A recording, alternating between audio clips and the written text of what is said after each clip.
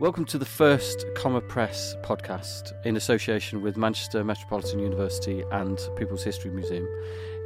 This is a series of conversations which Comma has convened around a book and a project that we published in 2017 called Protests, Stories of Resistance. The idea with this book was to invite writers and historians and activists to enter into a series of conversations and writing challenges, if you like, with the aim of reimagining particular moments of protest history. So today, for the first podcast, we're very, very lucky to have the author Juliet, Jacques, sociologist Dr. Temple-Malt, and the poet, writer and activist Louise Wallwein here with us to talk about one particular protest, which was the protest around Section 28 in 1988. Juliet wrote the story, Never Going Underground, and a number of people consulted and helped Juliet with the story, including M. So I thought we'd start, M, by asking you just to talk a little bit about the origins of this act from a national point of view, the Section 28 Act. So in 1986, we have Labour-led Haringey Council producing a manifesto that was supposed to prioritise equality of opportunity. So it's supposed to be bringing kind of greater recognition and equality amongst various groups. And this included a small piece on lesbian and gay rights. And a group of people were trying to put together something called positive images. And so this was supposed to be taken into schools and just to allow young people to recognise that if they had attractions to people of the same sex, or if they felt a little bit different from other people, that it was okay. It was supposed to be acknowledging that there were other types of relationship than the heterosexual relationship. So this is something called positive images. And it was supposed to help young people to kind of resist or challenge societal prejudices and derogatory stereotypes that probably Louise will remember quite vividly. Oh, yeah. To a certain extent, you say that this was a kind of a bit of a backlash against the way in which the family unit was perceived to be changing, or perceived threats to the classic nuclear family. So how this kind of came to be formed is that, so we have this positive images idea that they a secured agreement from various schools, and head teachers were supposed to kind of have this positive images. They agreed that they would do this in their schools, and this got leaked in the summer of 1986, and this was leaked to the press and the government, and this just kind of was, I don't know, like one of the catalysts, along with Eric lives with Jenny and Martin, that kind of just caught the public's imagination. Nowadays, you kind of obviously think, well, how did that kind of lead to such a problem? Now, the other conditions that are really important is kind of changes amongst the heterosexual family. And so you have kind of women going out to work, you have women's rights, you have more people divorcing. So we have kind of previous years, you had kind of what were called permissive reforms. So you had kind of Divorce Act and changes to abortion and things like this. And there was kind of a real concern that the family was in crisis. Now, I've emphasised that the family isn't in crisis. It's not this. It's more the fact that the Conservatives' perception is that the family should be independent of state intervention. They shouldn't be dependent on welfare and hands out. So it's kind of these changes around contraception and no-fault divorce. They just suddenly thought, oh, we're going to have lots of single mums raising kids. And so it was this real concern that you're having these changes going to the family. And then also you're having people saying, oh, here's another way of doing relationships and family. And it was just this kind of all coming together at the same time. Could you talk a little bit about this book, Jenny Lives with Eric and Martin?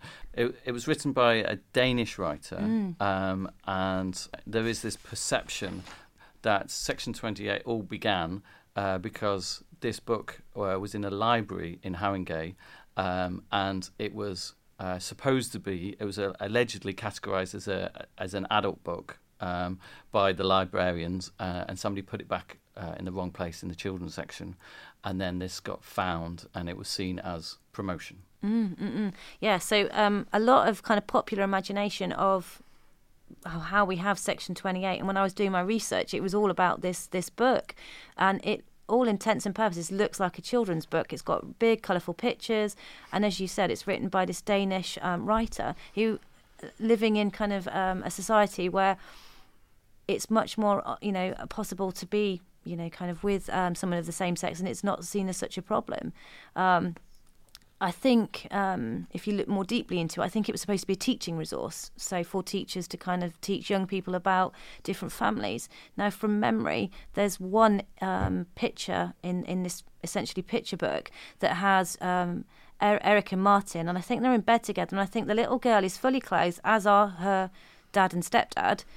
And it takes place in a bedroom. There's nothing at all untoward or inappropriate about it. It's a normal picture of a family, but it just sort of set people's up, and you had these very kind of right moral crusaders around the family. So it was picked up by the national press, and it was picked up and it was talked about in the House of Commons. There was one particular Tory MP which pushed this reform, this idea. Do you want to talk a little bit about what the actual act or that particular section or clause kind of demanded? Yeah. So the Section 28 bill, it came about as a way of responding to the specific anxiety that this heterosexual family, this very nice rosy image of the heterosexual family, was under threat from this one tiny little section in Haringey's policy, which was absolute nonsense.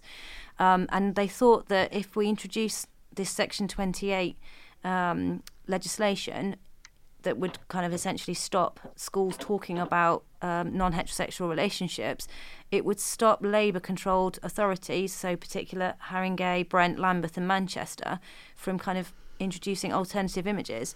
Now, the bill was drafted by Lord Halsbury, and it was submitted to the House of Lords in December 1986. And then obviously you had David Wiltshire introducing it into the House of Commons in the very final stages of the preparation of the Local Government Act. Now, it was during the parliamentary debates about Clause 28 where we have Conservative MPs grossly distorting the actions of Labour-controlled local authorities. And this is where we get the shift from positive images policy as promoting homosexuality. So it was never about promoting, but it just got distorted, this word. And you never had anybody at the time countering it and saying, hang on a minute, it's not promoting, it's kind of just about representing and having the representation of positive images.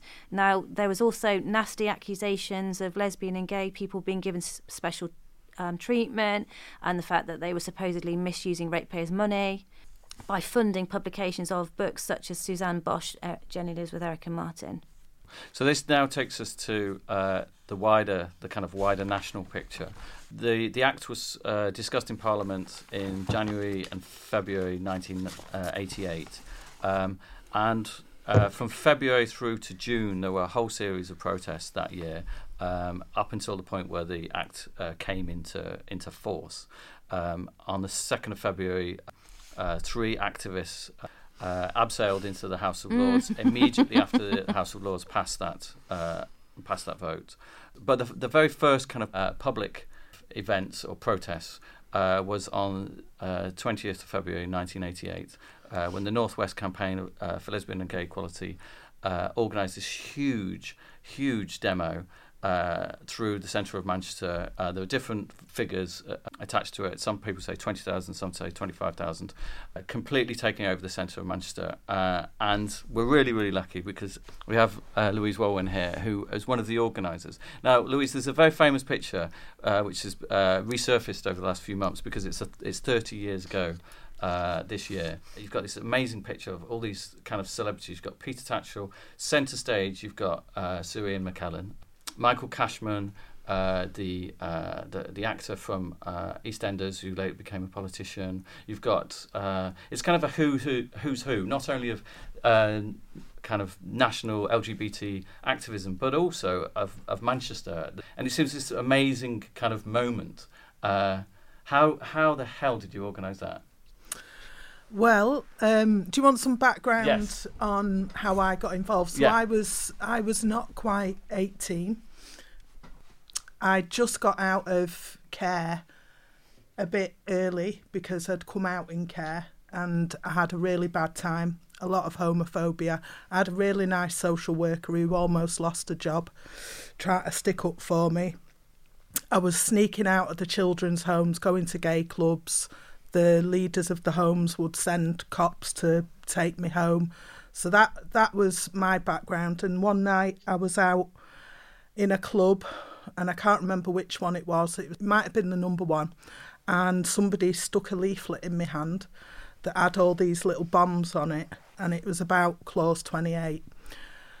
But the bomb that really went off in me was the bit that was talking about censorship, because all I had growing up was books, and what this leaflet said was it was basically it was going to be about banning books.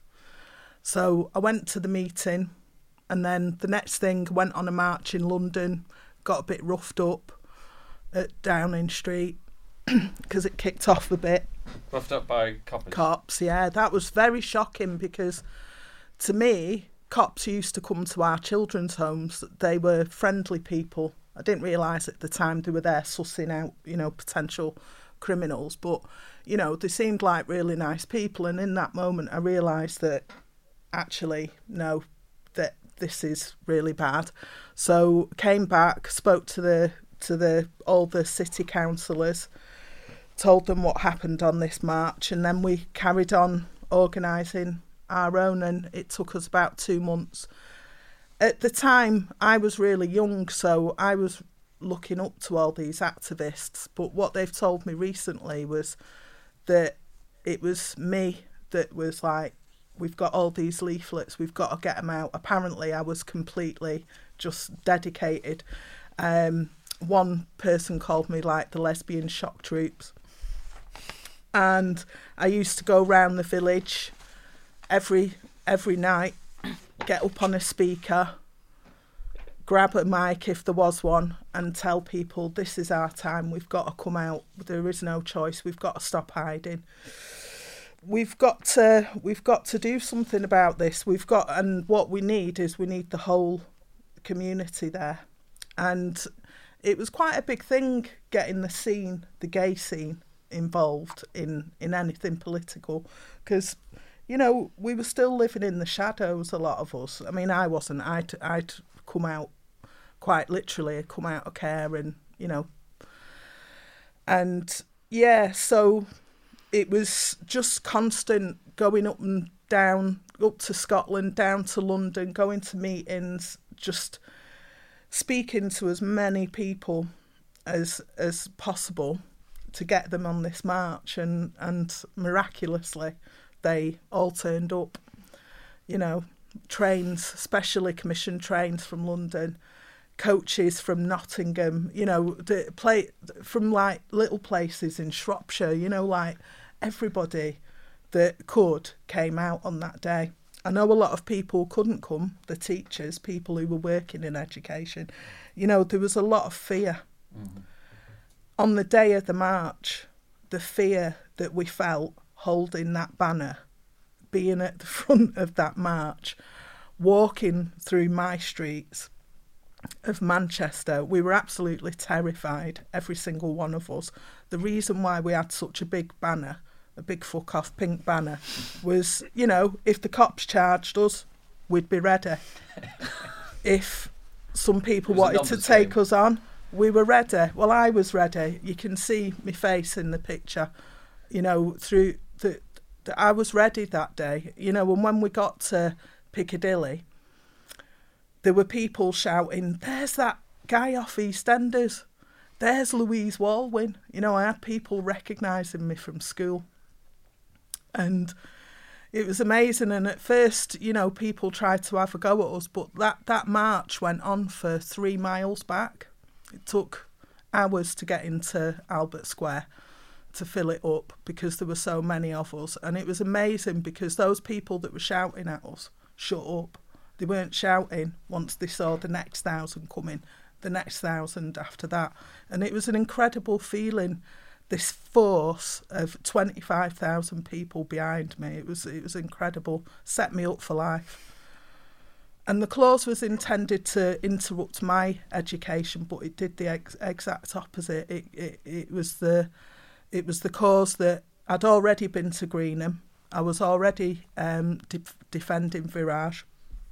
But there was something about this, about having to speak publicly. I've never had to go back in to the closet. The closet never existed for me. So tell us a little bit more about the day itself. So there's the huge march wound round Manchester. Can you remember where it started? It ended we started just up the road at All Saints Park. Right. And then we had this route that you can't take now because the way the city's been redesigned because of bombs and stuff. And so, we went up Oxford Road, past the BBC, then turned off up into Piccadilly, then went round past the Royal Exchange and into Albert Square. And the guy who was like our chief steward at the front, there were two chief stewards. There was Hugh Fell at the front and Ian Wilmot at the back. And they were communicating with each other through some secret walkie-talkies given us by the council on the quiet. The council, we'll talk about that in a bit. It's amazing, really, what they did. And then we got into Albert Square and the police were trying to tell Hugh that there'd been a bomb threat to try and stop us filling up Albert Square. Really? Yeah. And he ignored them. There were so many moments in Albert Square, the Sheila moment, the bit where Ian McKellen was, and this scared everybody when he said this. There was a bit where in his speech that he talks about, yes, we must go in schools. We must promote ourselves. They tell us that we can't. Well, this is what we've got to do. It's incredible, really. But that was frightening. It was like, no, don't, because there was all this inbuilt stuff that we'd been told. And certainly anything to do with kids, everybody thinks we're a paedophile. Stay away from kids. It was terrifying, the things he had to say. And Michael Cashman very clearly just asking for something simple as equality. Sue Johnston getting up and talking about Nazis and book burning and the appreciation, the miners' wives doing a song. It was fantastic, and my job was to look after Ian McKellen that day. Nice job. Yeah, it was nice. To be honest with you, at the time, and I hope he won't mind me saying it, I didn't really know who he was. I knew who Michael Cashman was because he was on EastEnders, but I certainly knew who he was. And part of that was, so I had to take him to the Free Trade Hall where there was this big gig. It was an amazing gig. And I was stood in the wings watching Ian McKellen deliver the Thomas More speech, where it's actually, we use that speech when we're talking about refugees at the moment. It's an incredible speech. And I don't know, it was one of those moments that was unforgettable, but sort of strengthened me that this is what I can do. I can be up on that stage. I can be, I can be speaking. I'd already written a play at that time, so I was already on my way to being a writer. Before I bring Juliet in, just you mentioned briefly the council. Paul Fairweather has wrote a piece in The Guardian about how he was working with the council, and the council sort of secretly kind of support this, but obviously they could be shown to be spending taxpayers' money, etc., etc. So how did that work? So we had an office on the roof of the town hall, which was just next door to the secret Virage Mendes office. There's lots of secret offices. Yeah, it was beautiful. It was right up at the top near the clock. that was the centre of our operations, basically. I didn't realise it was all on the quiet. For me, as a young 17-year-old, all I knew was I was being given access to the council and its facilities in order to stick up for myself. To me, the council at that time was still legally my parent. So for me, it made total sense. But when you hear Graham Stringer talk about it, it is amazing what they did, because they had to, all the decisions that those local politicians made, Graham Stringer, Pat Carney, people like that, they then had to go and campaign on behalf of Labour. They bore the consequences of all the decisions that they made on the doorsteps of North Manchester. They dealt with the homophobia front on. Yeah. They're amazing, really. You know, might not agree with all the politics and all the decisions and things, but it was, you know, we had a commemoration a couple of weeks ago, and it was amazing. The council thanked us, you know, for what we did and for the city that we've helped create. And it was significant and amazing to hear those thanks. But also, we need to thank them, because it was brave, you know. It was really massive. Like, they could have been sent to prison, you know. Well, that was the thing with this kind of act, is that this thing was coming through, and it was like they didn't actually prosecute anybody under this act. But that's legend. That's amazing.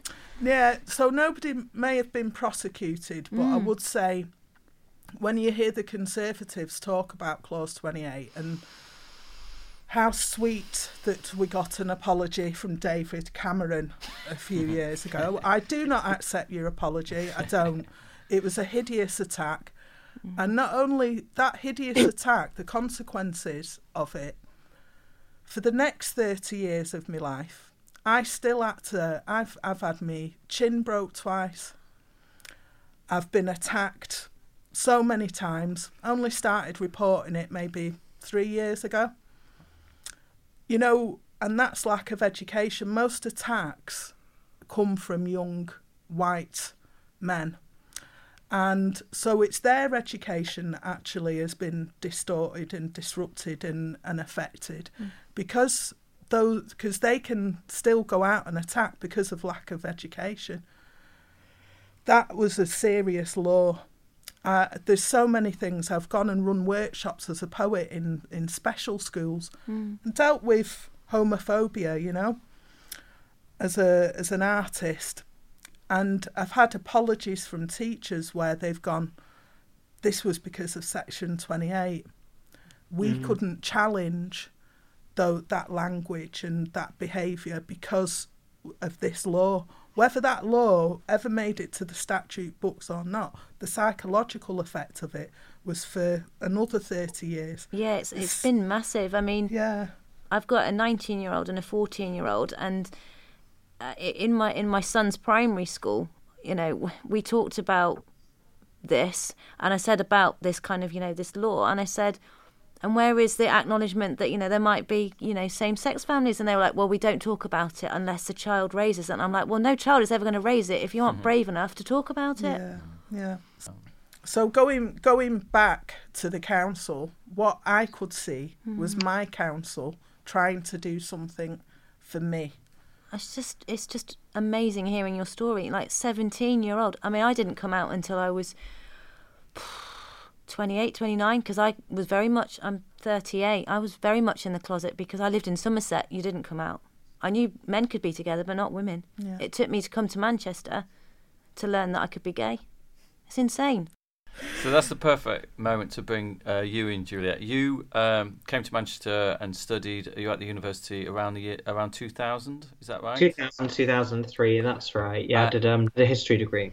And it kind of marked your education, if you like, political education to a certain extent. Do you want to talk to us a little bit about how you became involved in the campaign for the repeal? Yeah, I mean, I was never hugely involved with the campaign for the repeal. It was something I was very interested in. You know, I was a primary school pupil in 1988. I was 6, I think, when that law was passed. And I graduated just before the repeal in 2003, although I only became aware of Section 28 in about 1998, 99, because it was I think it was a manifesto pledge for, Tony Blair and New Labour when they got elected in 97. So it was on the cards that this would be repealed from the beginning of that administration. There were attempts to repeal, and I grew up in a Daily Mail household, and as you can probably imagine, the Daily Mail were tooth and nail against the repeal of Section 28. Lots of people who are even part of the current Tory administration, including our beloved Prime Minister, were very much against the repeal of Section 28. Mm-hmm. There was a lot of resistance to it. I lived in a very conservative part of the country, and so there was certainly no activity where I was growing up in favour of repealing this law. But I was very aware that it had been a silencing piece of legislation, and very aware of how that had shaped my youth. I mean, we'd had a little bit of sex education at my secondary school, and I think we had 1 hour on anything other than kind of like a traditional sort of heterosexual, like cis-normative family.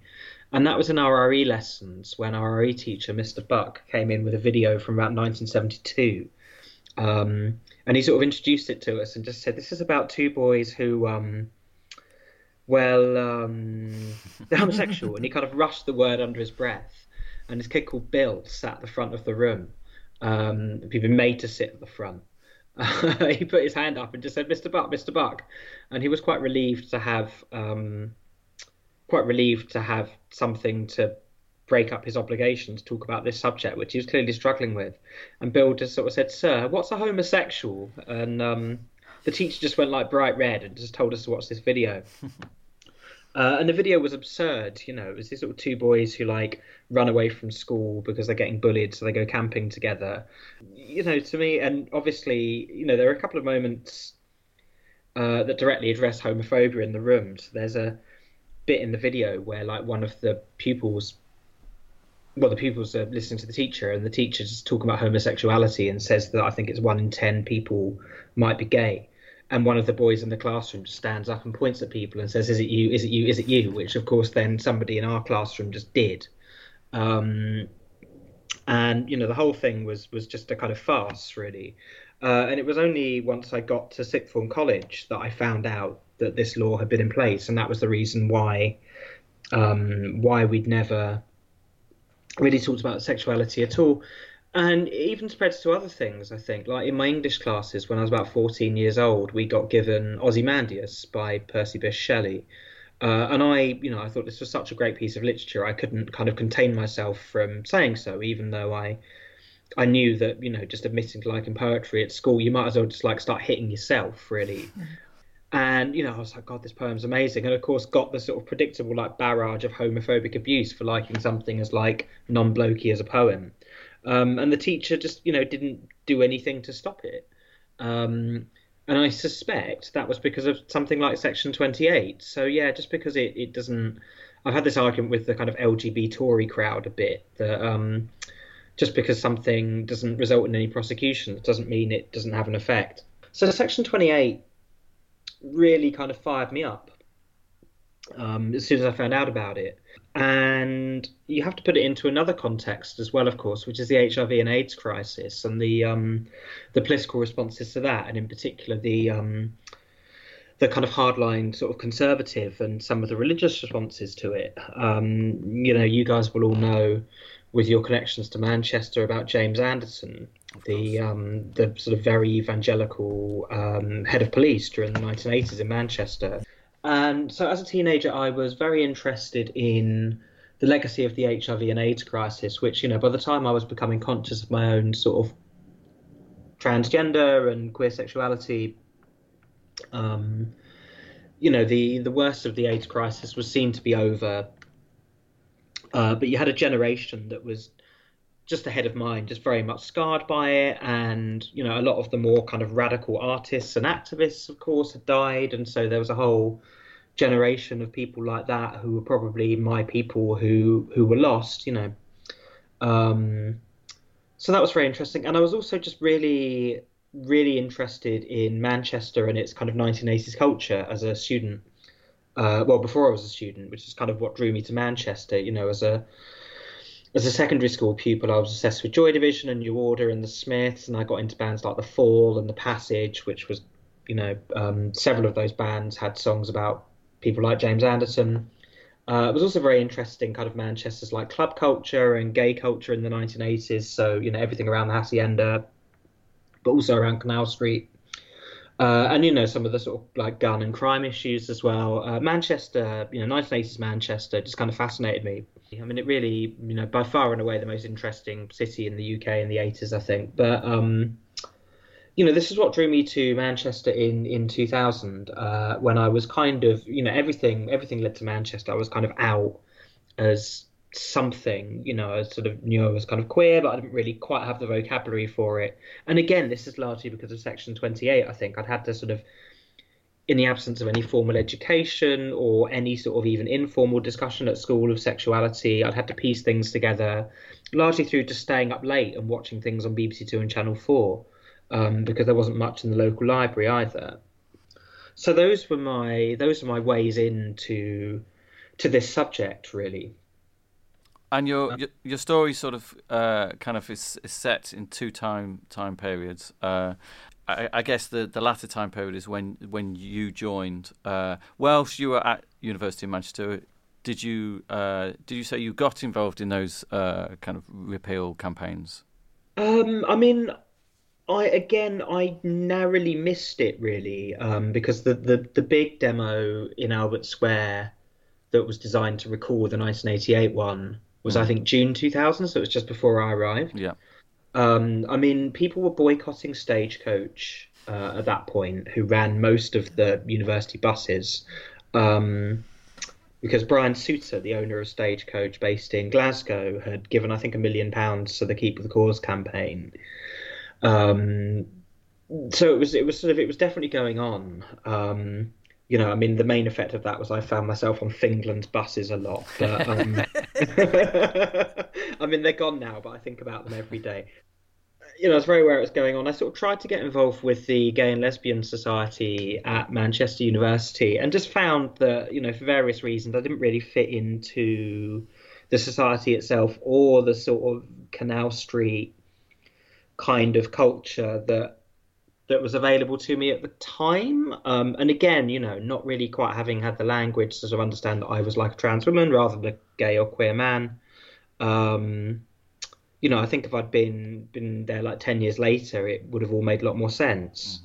But yeah, I mean, I wanted the story to kind of chart a changing LGBT culture, and having it cross-cut between those two time periods and those two big protests against Section 28 seemed like a nice way of doing it. I mean, it seemed like a nice way of getting all the characters back into Manchester, for one thing, because in the story, Marina, who was living as male at the time of the first protest in 1988, in the story she's transitioned and she's like had surgery and everything, and she's moved to Bristol, and she can't help coming back to Manchester to be involved in the second protest, really feels she has to do something.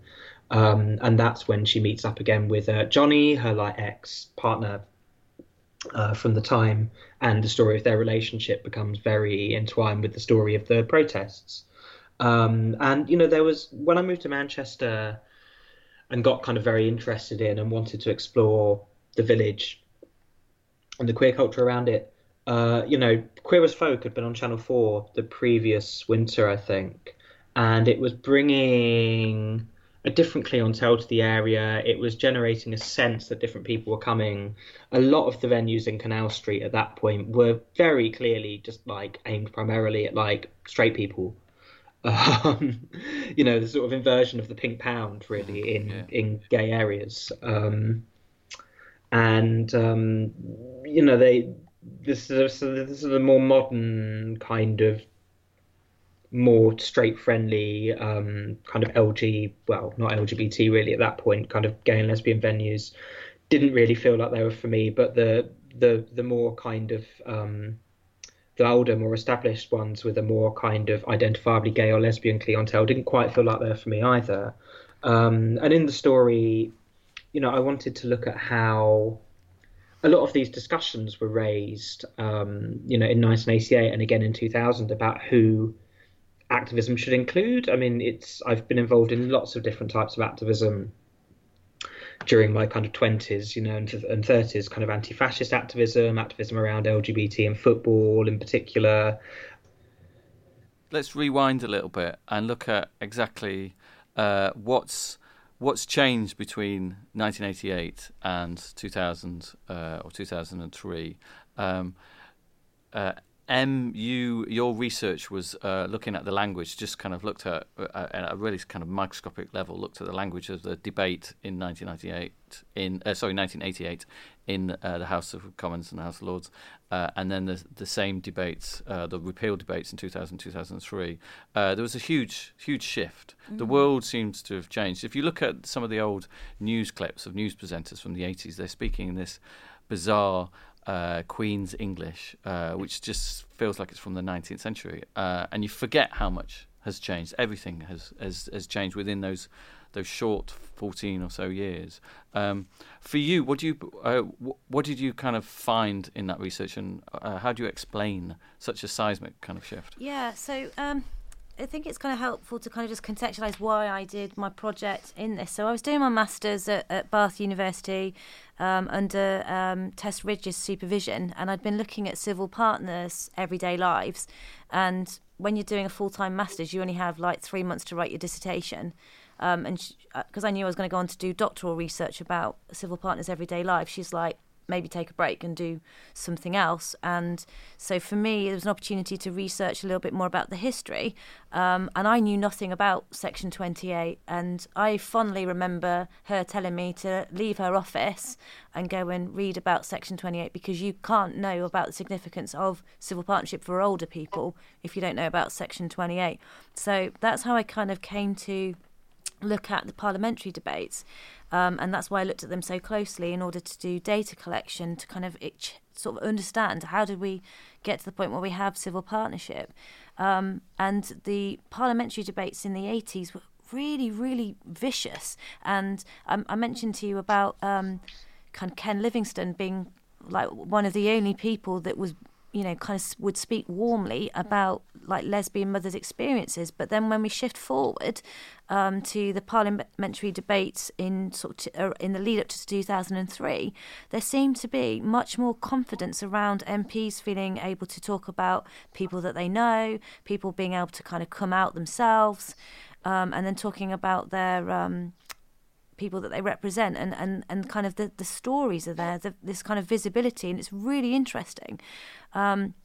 And what I suggested on kind of my reading around the subject, and then certainly listening to Louise's amazing recollections, and then also Juliet's, is this kind of importance of this confidence within kind of certainly sexual minority communities about this is enough. This no more, we go forward now, we kind of have to fight back, and just this confidence. And I know that in 1989 you had organisations like Stonewall being set up, and kind of groups having to take charge of and look after themselves in the HIV/AIDS epidemic, having to fight back. You also, and I've written quite extensively about our attitudes soften and we become more accepting of the fact that families are changing. So I kind of talk about our understanding of kind of sexual minority identity and allowing them to live their lives and living our lives in the way that we do is very much dependent on shifts and acceptance of shifts in straight families. And so we have no more this thing that to get married, it's something that straight people do, and it's something that has to have children, and it's kind of becomes much more fluid and flexible. So we have all of these changes, and so it becomes much more possible to kind of acknowledge and allow for different kinds of families, because in the straight world, kind of those kind of changes are occurring. Culture plays a huge part. I mean, we've talked about Michael Cashman and his character in EastEnders, and Juliet, you just mentioned Queer as Folk. Do you feel, or do you, Louise, feel that culture kind of changed the conversation, or would you ascribe it to something else? I think particularly in Manchester, I've just gone back to that day in my mind, and so the first thing we saw when we arrived in Albert Square was a massive banner put up on the clock of the town hall by the council, and what was it? Lesbians and gay men out and proud, never going underground. Right? We had the town hall speaking as loudly as it could to say you are welcome here, and we want to build something here. But at the same time, in Manchester, culturally, because of that march, to be queer became cool across the board. Like we were, no matter where I went for months afterwards, I'd get bought drinks. It was cool to be us. Nice. And then following that, I was one of the go-go dancers at a night called Flesh at the Hacienda, which was a big gay night.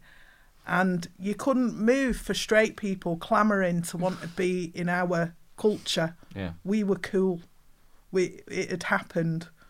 That shift. I don't know about anywhere else, but I don't think any other council in the country put a big banner up saying you're welcome here, come and build something here, right?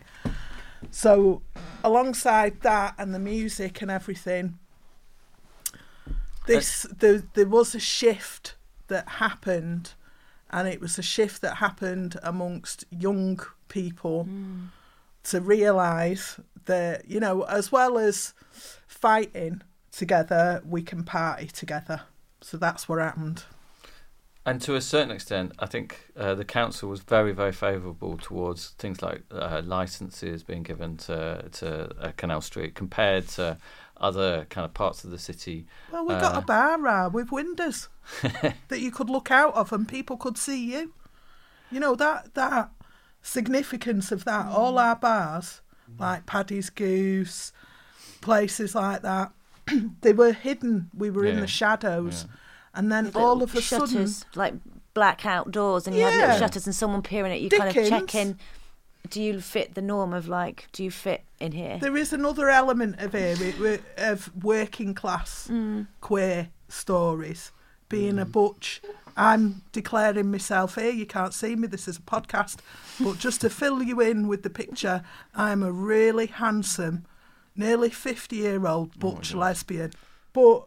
Back then, for someone like me, I had to go to a place called Dickens, which was like that.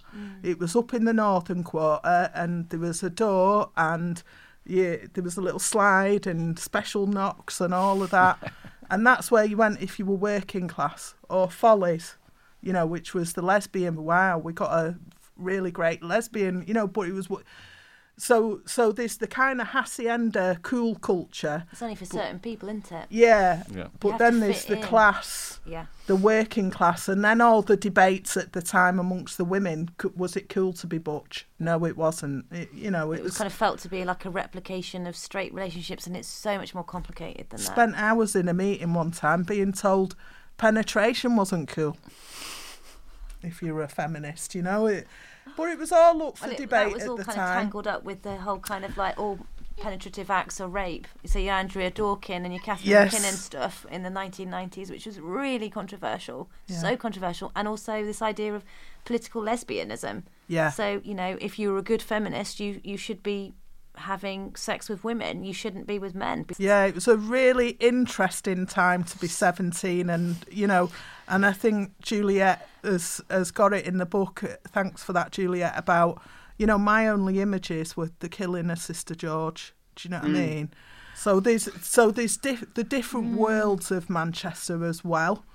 That's really interesting, and now it's all coming. It feels like it's all coming round again, because of the debates between radical lesbian feminists and trans activists and all of that, and it feels a bit like it was 30 years ago, to be honest. We're talking about Germaine Greer. All of it. I'm so shocked. I am really shocked. I only, God forgive me, I only heard the word TERF about 6 months ago, and I Googled it and I was really shocked. And then I started seeing things on Twitter, and then I've seen people attacking the lives out of each other, and it reminds me of the 80s. It was all up for debate, and you have all these different sections of society, and they're attacking each other rather than the people who are actually doing the harm. It's interesting. So if we look at the broad kind of picture in the 80s, tell me if I'm oversimplifying or I'm just straight wrong here, but in the 80s there was a sense that lots and lots of different political groups kind of bandied together. You had the miners, you had black communities, you had LGBT communities, etc., etc. Everybody was fighting the same cause because Thatcher was so out there. She was so unashamed in her kind of hostility to all of these groups. That everybody was together, and then there seems to be, as we fast forward, there seems to be a slight kind of segmentation or disintegration of these alliances. You know, you see it slightly in like a film like Pride, where there's a certain amount of faction fighting within the LGBT group, and there's also a sense that as the LGBT kind of cause begins to become more mainstream, if you like, and overground, it becomes less political, certainly in its public face. And there's a moment in that film Pride where somebody says, you know, this year we're not doing the political stuff anymore. We're going to downplay that. It's all about love. Yeah, and it's like certain bits of the identity politics cake has been sort of sliced up, and certain kind of causes have been responded to at different speeds, but also kind of in isolation. So you don't have this unity in the 90s going forward and the noughties.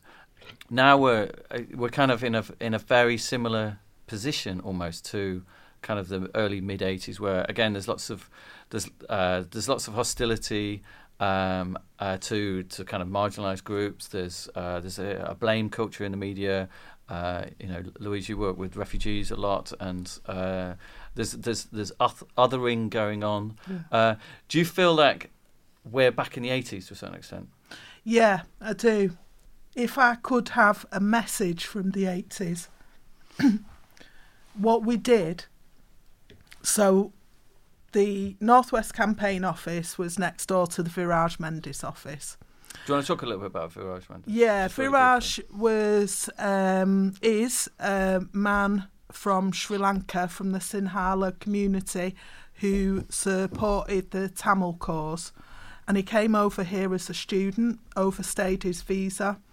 The reason he overstayed was he became more politicised and found out more about the Tamil cause, and he was seen as a traitor, so we couldn't go back to Sri Lanka.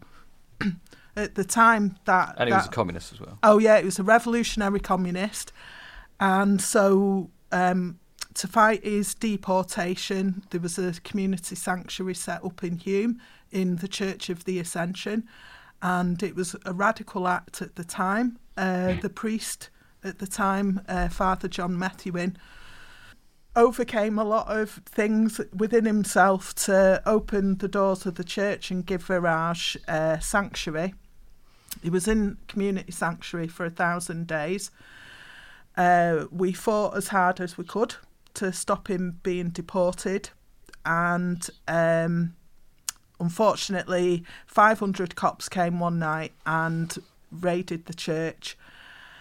The first time that a church, that sanctuary has been broken since Henry VIII times, and they wanted him out. He was too much trouble. It had been a massive cause. We were quite a vibrant campaign. Again, it was a broad church campaign, and so that broad church meant that anybody who supported the cause could be part of it. I, as a young working class lesbian, they saw me coming and thought, right, get her in quick, and I became a member of the committee. I used to stay, I was in and out of homelessness at the time, so I used to do a lot of the overnight shifts in the church. I used to sleep under the organ, and Viraj had a room next door, and we were protecting him and we were defending him because he was under threat. We all know, well, you should know how Sri Lanka played out eventually. Even the Queen was sending messages. It was made known that even the Queen was praying for him, but they wanted rid of Viraj, because if his case had have won and a community would have been shown to have been successful in providing sanctuary and all of that, it would have opened their floodgates, according to the Tories. So they wanted him out. The press went for him. Everything. It was the most. There was a lot of paranoia. It was a tough time. A lot of strange things happening. A poet called Sonia Hughes was actually sent to prison. The only person from the campaign. But this thing about it being an injury to one is an injury to all. So I'm fighting Margaret Thatcher about Clause 28. Viraj is fighting Margaret Thatcher because he wants to live. There is the common enemy. We're all fighting. So it was amazing. It was amazing for young me, because it furthered my education. Also, I was surrounded by, like in the Clause 28 campaign, loads of middle-class people who were all students and stuff. Yeah. And so they raised my aspirations, massively in terms of... And also the way they treated me as a young working class, very stroppy. I was so stroppy. I got banned from the Houses of Parliament for 8 years. The night. What did you do, Louise? Well, the night they took Viraj, the morning they took Viraj, they took him down the motorway really quick, put him in Pentonville prison for the night. Somebody at that picket, so I followed.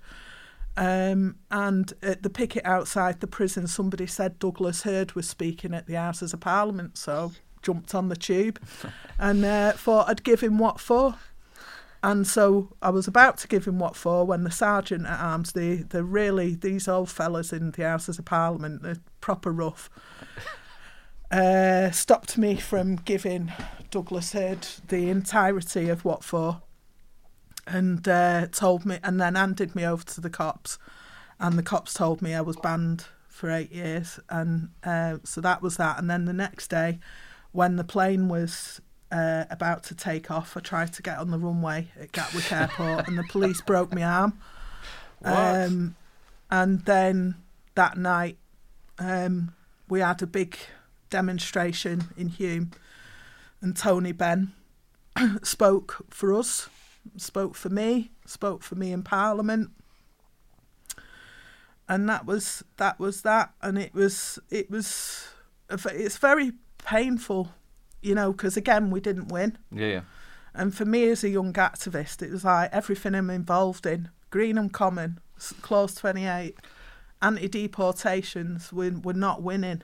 But the kind of debate was one. I mean, Greenham is now a pleasant land where they used to shoot Star Wars. See, when you're 17, you don't see that. Yeah. You don't see that history will prove you right. Yeah. And that things will change. You're living in the moment of it. Yeah. And I didn't have a job for 10 years. Do you know what I mean? The 80s were tough. Yeah. They were tough to be working class, never mind queer or whatever, or political. Yeah.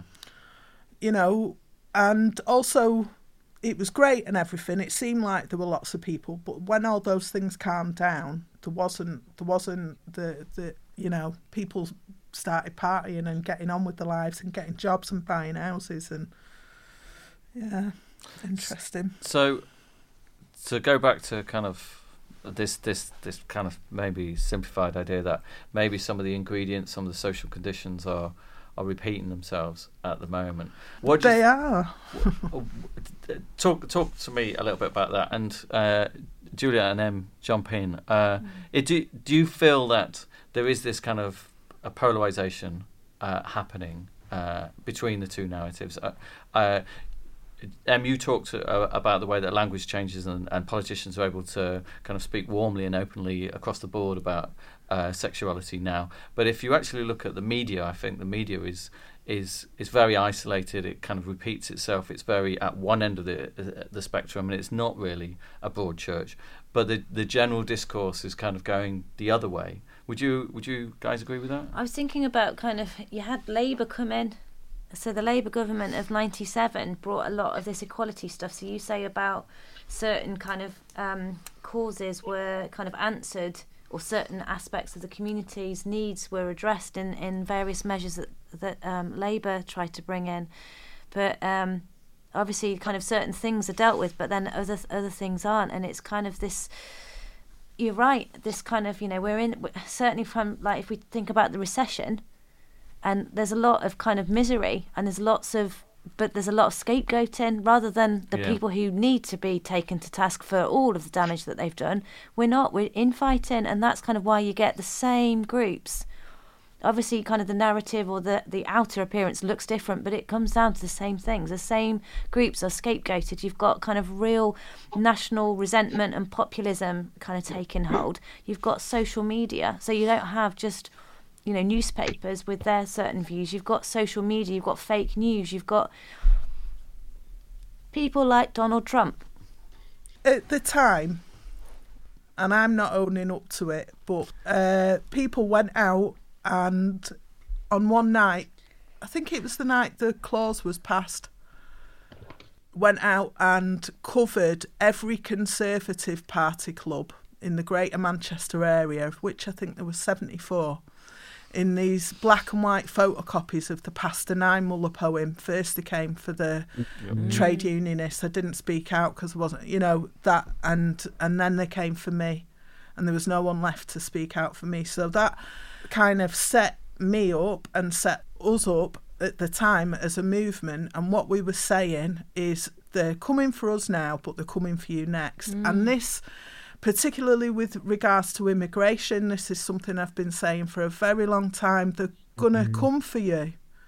They're going to come for you next. This is why it's important to fight now, to fight today. Yeah, for each other, or fight for somebody that isn't like you. So I really admire the lesbians and gays support the migrants, because they get it. They get this thing of we cannot relate to each other on one level. But what we can relate to each other is that this government is coming for us, is coming for you. We've got disabled people. I want to see gays emptying the clubs with no tops on, with all the fancy money and pink pound, and I want them to see them sticking up for disabled people who are literally dying because of this government's policies. Yeah. They've so got many cuts have just kind of ruined people's lives. Just so much vulnerable, marginalised people, and they're the ones being blamed. You have the food banks and things like this, and you've got government, Conservative politicians saying they're there with their big TVs and they're buying drugs and all that bollocks, and you've got nurses going to food banks because they can't afford food. They can't afford to keep food on their tables because of all the damage that this government has done.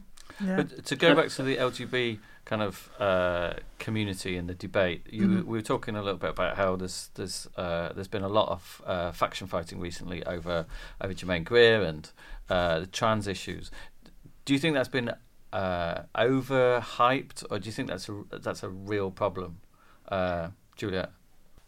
Yeah, I mean, I don't know what to say. I'm exhausted with it. Essentially, if you want me to simplify, I think, correct me if I'm wrong, Germaine Greer claimed that trans women are not real women. Oh, we're talking specifically about Germaine Greer. But then what's happened after that? This argument has been going on for like 50 years or so. I mean, you can trace it back to post-war second wave feminist movements, mostly in the US, and what was kind of happening was that, a sort of main tactic of second wave feminism was to start like women-only spaces, and contemporaneously with that, late 60s, early 70s, you have this sort of emergence of particularly transsexual women moving from, kind of isolated instances like Christine Jorgensen, who was extensively covered in the global media in the early 50s. You have sort of this movement from this idea of like transsexual women as isolated kind of one-offs to a kind of a transsexual community. And there are a tiny handful. I think Carol Riddell, in her article on it in 1980, puts the number at 12 in the US and 2 in the UK. Tiny handful of transsexual women who want to become involved with like women-only spaces, organising. And then, kind of in historical context, understandably, there's a discussion about whether or not, transsexual women, at this point, qualify for entry into women-only spaces. And as is often the case with these things, like the loudest and nastiest voices win out, even if they're not that numerous, which was sort of largely the case.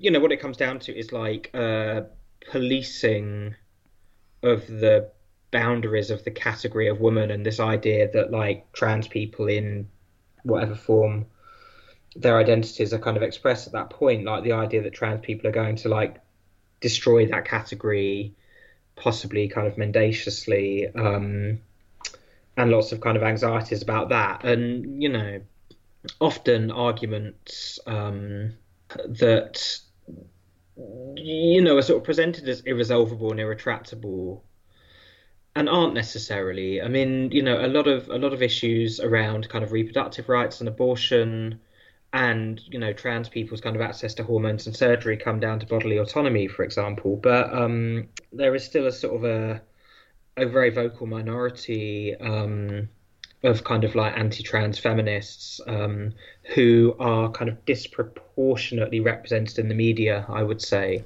because I don't really come across them a lot in more kind of grassroots sort of like feminist or socialist organising. How do we redress this disproportionate coverage? I mean, I have two just pet topics at the moment, which are the Labour Party and the media, and these two things are related. So just as kind of like transphobic feminism is overrepresented in the media, I think, because a lot of our kind of like media editors now, people who commission, are people who came through kind of feminist organising in the 80s and 90s when the anti-trans position was a lot stronger on a grassroots level. And, they're the ones now who are choosing who gets to make up our kind of mainstream media discourse. And as a lot of trans kind of writers and activists have broken into that mainstream media discourse over the last decade or so, there's been quite a lot of, seemingly quite coordinated resistance, which, often kind of, takes the kind of mantle of like free speech, which is often the demand for free speech to speak kind of completely unopposed or unchallenged. And this is a tactic the sort of the right have been using quite a lot to say, well, look, we just want to air our legitimate concerns about immigration. It's very similar sort of tactic, similar rhetoric, and quite often both the mainstream media and kind of liberal media, and the kind of right wing of the Labour Party and the sort of post-Blairite kind of centrists have been willing to accommodate that pushing of the political discourse to the right.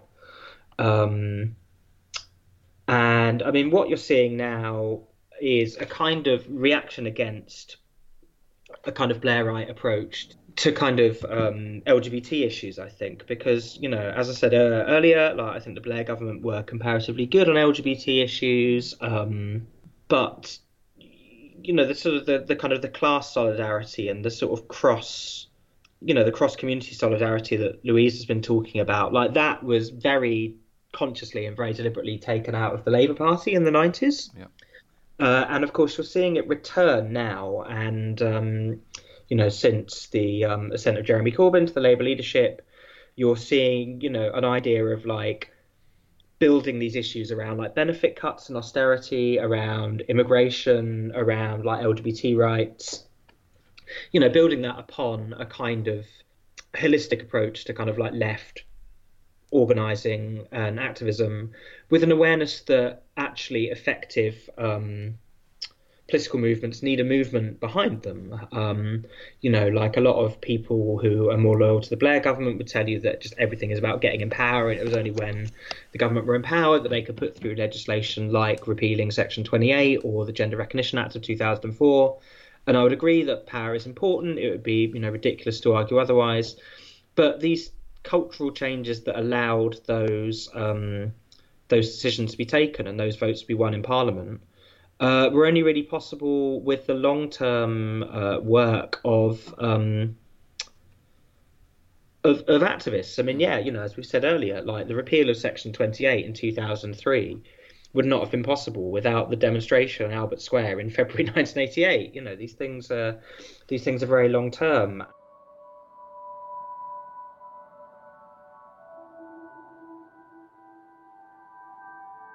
I was just going to quickly kind of broaden the conversation out into kind of international concerns over this issue and over kind of LGBT rights and the wider kind of global picture. Obviously, there's been a lot of discussion over the last few years about LGBT rights in Russia in particular, and infringements and like a Russian equivalent to this Section 28 in Russian law, and obviously elsewhere in the world in more kind of religiously conservative countries. And I was just going to ask about to what extent people feel that the kind of the impetus is to engage with those debates and those communities and those kind of activists' actions internationally, or is the kind of impetus to fight locally across various kind of issues and themes? Yeah, I mean, I've tried as much as I can to do both. I mean, one of the reasons why, like, the idea of like a Corbyn-led Labour Party appealed to so many people who've been involved with different types of activism in the UK is because there was this sort of sense that actually a lot of our concerns across various different fields to do with like disability, austerity, racism, anti-immigrant sentiment, LGBT issues, etc., would be taken up by leadership, and we wouldn't have to exhaust ourselves quite so much by constantly trying to fight across these different issues, because it really is like a full-time job. So, one reason for me to support that project, despite a lot of the historical baggage of the Labour Party, is for that reason. I mean, I have been doing a lot of work in kind of post-communist and post-Soviet countries over the last few years. Ukraine, Serbia, Croatia, Slovenia, and particularly Kyrgyzstan, which was adopting a copy of the Russian propaganda laws in 2014. And that law never passed, actually. It got kind of stuck in the parliament and didn't go through. But I mean, the thing that made me the most angry, I think, when I went to Bishkek and spoke to some LGBT activists, was that when the Kyrgyz government were arguing for this piece of legislation, they said, like Russia has this law, and the law was copied pretty much directly from the Putin government. But they said Britain also has this law, and they were pretending that Section 28 was still in force. So, Section 28 was like screwing over the Kyrgyz LGBT community more than 10 years after it was repealed in Britain, which I found pretty astonishing, really. And I tried to build some solidarity with like LGBT organisations in the UK by using that point as, just like a point of outrage and a point for people to come into this story, even if they didn't know an awful lot about like post-Soviet Kyrgyzstan, because, I didn't know an awful lot before I went. And I wasn't really able to do that. So, I mean, in terms of like both these different approaches to activism, certainly I do what I can. And if one approach doesn't work, then try the other and then go back to the first one again. So, following on from that amazing point, it's funny because it kind of ties in the fact that at Kyrgyzstan they think it's still a law. Yeah. It did get repealed quite quietly. Yes. And you've got a theory about that? Yes. Yeah, it is speculative. But when I was doing my research, it involved looking at parliamentary debates, and it also involved looking at newspaper accounts. So kind of doing like a big look at different stories. And the 2000 attempt at repeal, there was lots of protest around it. And then... and it failed because... It failed for various reasons, because there was kind of still a lot of attention on it. Juliet mentioned the Stagecoach chap who kind of like put a lot of investment into this. Now, in 2003, I noticed it was very little coverage. So in terms of like the 1980s, there were tons of stories in terms of newspaper accounts of like how we should kind of, it's the right thing to do. It's going to be beneficial in these different ways. And then in 2003, there's like virtually nothing in terms of the stories in the press. Is virtually nothing, and all that's in the press at that time is the Iraq War and these supposed weapons of mass destruction that we know didn't exist. Yeah, so I kind of suspect that the reason why it slipped through, was that being one of the reasons. But then the other thing is that you have this nonsensical legislation on the books, and then you have the year before you had kind of the Children Adoption Act that allowed same-sex couples to adopt kids, but then you've still got this kind of legislation in force that says these relationships are pretend, so that they don't make sense. And at the same time that you've got this legislation on the books, they're also talking about allowing civil partnership to come in, which came in the year after. So it's kind of this, it slips through quietly, but we've also reached a point where it's kind of much more. I can't get my words out to say accepted. It's not accepted. It's tolerated. We're tolerated. We've always been tolerated, and some of us are more tolerated than others. If your face don't fit, if your accent don't fit, I think the work that we did around Clause 28 made us quite a visible voting bloc. And also when it was realised that, gay men have more disposable income, this notion of the pink pound, we became a resource, didn't we? We became a voting bloc. We made ourselves known politically in 1988. If we've won one thing, we won that, really. Because I really think that government didn't expect what we gave them. No, well, a lot of you as well, I read, kind of actually went into politics. So you did your activism and your grassroots stuff, and then you guys seemed to kind of influence at local political levels. So there's a lot of activists kind of turning to and entering the Labour Party and working their way up in order to actually make change. Well, there's this idea of a gay community as well. But at that time, what those activists, the activists I personally know, went on to set up like the Albert Kennedy Trust, Stonewall. Ian McKellen went into Downing Street, and we were all like, no, don't go, Sir Ian, don't go. We want to Sir then.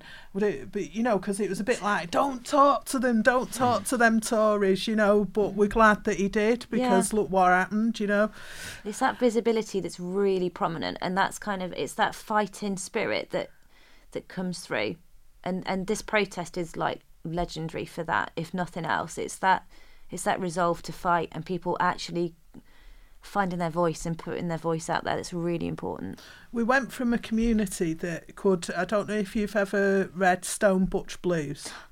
It's one of my favourite books. Yeah, we went from that landscape where, someone like me in 60s America could just be in a bar and the police could raid it and they could rape me and the police could get away with it, because they would want to show me how to be a proper woman.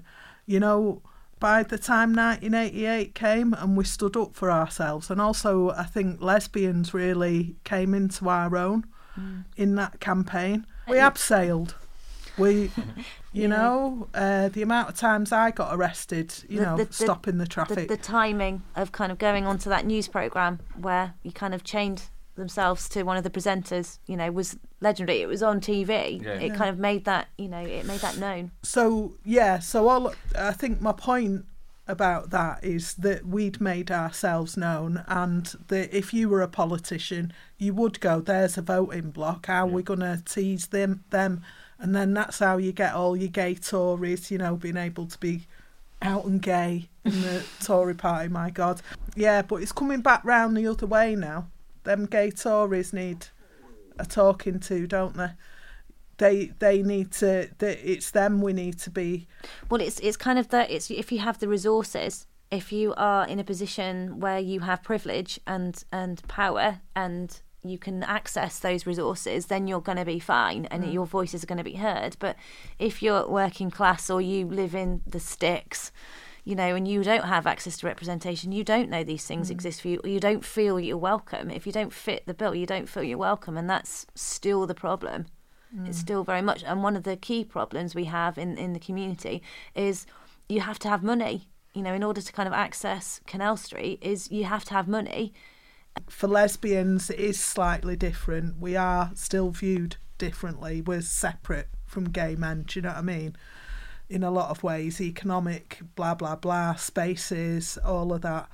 But still, we need to be allies to the trans Absolutely. community. Well, the trans community is kind of, it needs that voice, it needs that level of attention that gay rights have got, and kind of it hasn't got. It needs that currency in order for it to be supported. Because we need to remember, it was in the 50s and 60s that it was us being put in mental institutions, that being a lesbian would have had you marked with having a mental health condition, you know, if you got in the wrong hands. And that, so we need to remember that, because that's the situation that the trans community is still in. It's still seen as a mental health issue, you know. And having to have a certificate in order, you know, and kind of jumping through certain loopholes. I mean, I try and do my bit by, you know, kind of teaching about these issues at, you know, in a university setting. And I work in Stoke, which is kind of quite a, you know, a deprived, underprivileged area, and so my aim is to try and empower people and show them the spectrum of these issues and what still needs fighting for. And for most of us, we're living in this era of equality where we don't feel the need, most of us, to censor our sexuality. There are other countries and other communities that don't have that luxury, and there's two that I will just briefly want to mention. So you've got Russia and you've got Poland. Now, Russia in June 2013, their parliament passed an act that was designed for the purpose of protecting children for informal advocating for a denial of traditional family values. Basically, in popular terms, that's the gay propaganda law. It's almost identical to the Section 28 law. Now, since the passing of this act, you've seen certain newspaper places and kind of documentaries being made about the experiences, the very kind of high-profile experiences. So Chechnya, concentration camps, Liz McKeon's Hunted, Gay and Afraid in 2014. So you kind of see this passing of this law and then these people being terrorised. And it's almost like open field day, you know, where you can kind of just go out and start attacking people because they look a certain way, etc.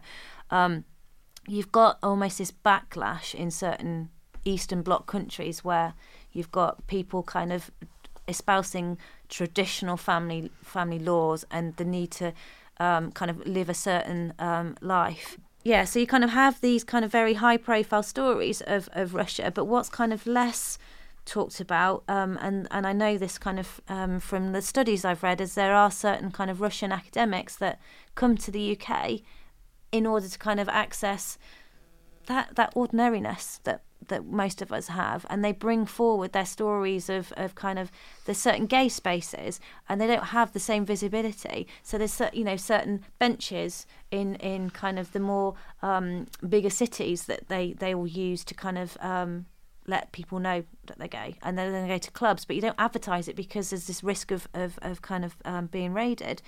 Did it become kind of more accepted and tolerated, and then it regressed, or what's happened in Russia between like? I don't know kind of things in lots and lots of depth, but I know that supposedly communist parties were supposed to be quite supportive, and they were allies to kind of gay rights people in Britain. Now I know also. There was quite famous profile of Peter Tatchell going out to Russia and trying to do a pride march and getting shit kicked out of him. He was beaten up. It was kind of all his very brave man, but went over. An international gay rights activist went over into cities and tried to put on a pride march, but actual LGBT people in Russia didn't want that level of visibility because it's not safe. And something we need to be cautious of is kind of imposing our lens and our way of life onto other people. I'm so glad I don't live in Russia. I will never visit Russia because I won't be welcome there, and I wouldn't put myself at risk. But it's recognising that despite there being these kind of really draconian laws, people are still finding ways in which to find each other. And I'm so lucky to live in the UK and be with my partner and have my kids, and not risk losing them. And if we were in the 80s, I would have lost my kids by being gay. These are kind of very similar parallels to kind of the stories that sexual minorities were telling in the 1990s, and they're happening kind of, in 2018 over in these countries. It seems to me, I remembered while you were talking there about, I think I read it in the story of Harvey Milk, and there was something to do with Coors beer. And so the gays boycotted it. I can't remember what the details were, but it was a massive thing. And a bit like we didn't eat South African produce in the 80s, I think this is where the international gay community, if people don't want pride marches and don't want all of those things happening, then what we have to do as an international community is find the economic ways that we can make it known to those powers in Russia, Chechnya, whatever. It's not okay. So a brand of vodka, and you find that brand of vodka and you go, right, we're banning it from every gay bar. Yeah. We're not going to buy it, we're banning it. And, and that's what you do. That's where my natural, try and hit them in the pocket, because that does eventually work. Listen to that, yeah. Nobody had a Barclays bank account for years because of South Africa. And the poet me, I'm writing a play for National Theatre of Wales at the moment, and it's about migration. So one of my characters is a young man. He's been caught out in Chechnya, and he has to make his way out. And doing the research on that, the way people, even when they leave those countries, if they manage to get out, the kind of lives in shadows that they have to lead. So then, as a community, we go, how can we provide sanctuary? How can we stand up and voice these things? How can what can we be doing here?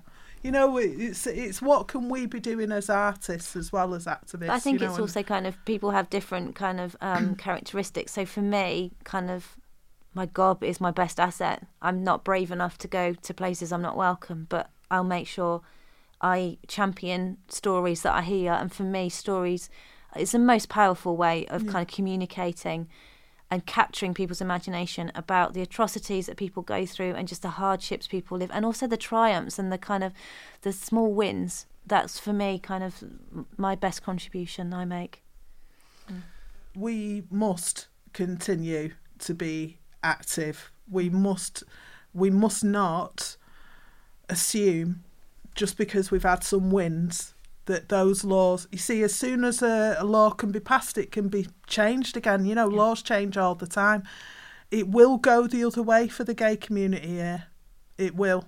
If we continue to be as depoliticised as we are, then it's not going to be long before that lovely gay marriage, all of that, those adoption rights, they'll be taking your kids off you. But it won't be long, If 60,000 people who had every right to be here, the Windrush generation, can be told that they can leave now. It won't be long before it's us. Remember that poem. Remember that Pastor Nimuller poem, because it's true. They will come for us again. This is what I said at the end of my master's research was, we cannot be complacent. We have to keep fighting, and they can overturn this. They can kind of, remove this protection and rights that we have. We aren't accepted, we're tolerated, and we have to be mindful of that. In terms of what I would recommend, and I said it in the piece that I wrote, it's the importance of telling stories, and over the last half century, people, activists, poets, sociologists, criminologists, a whole spectrum of academics, and people have given their voice. They've written stories. Radcliffe Hall, Stone Butch Blues was written. Singers, kind of singing, making songs, protest songs. It's so important for kind of creating change, and for me, it remains a vital tool, storytelling, for disrupting that kind of complacent, heteronormative thinking, and creating kind of more awareness about people's lives. And this is what we need to do for the trans community.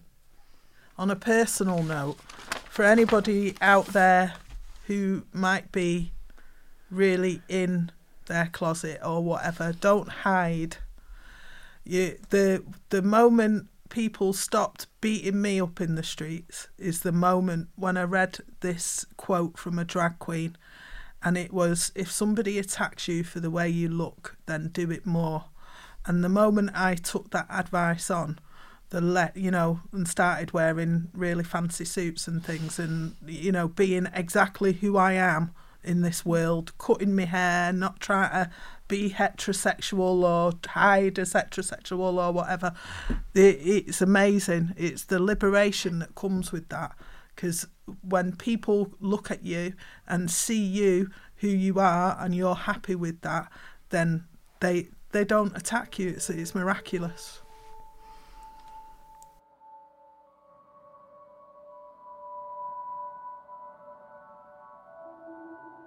Thank you for listening. Tune in next month when we'll be discussing Enoch Powell's infamous speech, Rivers of Blood, in conversation with writer David Constantine and historian Professor Stephen Constantine.